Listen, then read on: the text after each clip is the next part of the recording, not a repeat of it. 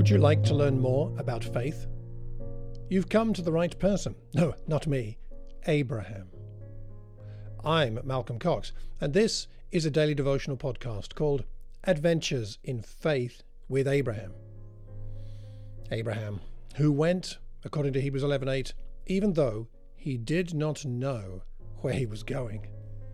Join me as we step out on a faith adventure with Abraham. We're continuing in chapter 14 today, verses 21 to 24. The king of Sodom said to Abram, "Give the people to me, and take the goods for yourself." Abram said to the king of Sodom, "I have sworn to the Lord God Most High, possessor of heaven and earth, that I will not take a thread or a sandal thong or anything that is yours, for fear that you would say, 'I have made Abram rich.' I will take nothing except what the young men have eaten and the share of the men who went with me, Aner, Eshcol, and Mamre. Let them take their share." What are we seeing here? Integrity, inspired by security. Abraham is generous because he knows God has his back.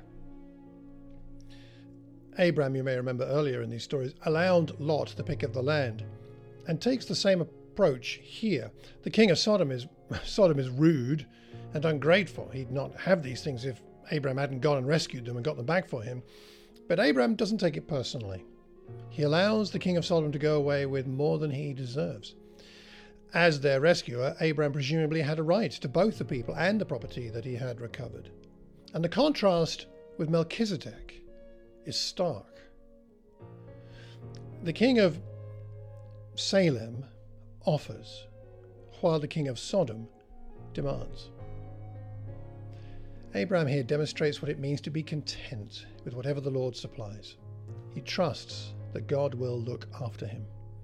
He does not have to take from others, nor demand for himself. We gain great peace of spirit when we give up our right to demand what we deserve. John the Baptizer was asked what a kingdom perspective would be, and he replied, "Don't extort money and don't accuse people falsely. Be content with your pay." Luke 3. And Paul let it be known that being content is something we can learn. He says in chapter 4 of Philippians, "I'm not saying this because I am in need, for I have learned to be content whatever the circumstances. I know what it is to be in need, and I know what it is to have plenty. I have learned," again, learn there, "the secret of being content in any and every situation, whether well-fed or hungry, whether living in plenty or in want." And the writer to the Hebrews tells us the grounds for our contentment in Hebrews 13:5. "Keep your lives free from the love of money and be content with what you have, because God has said, 'Never will I leave you, never will I forsake you.'" You and I might never be perfectly content whilst in this life. We are human after all, but we can grow in contentment. Do you feel content? Would your friends characterize you as a person who is, generally speaking, content? Our prayer point for today: ask God to help you trust him for the strength to be content.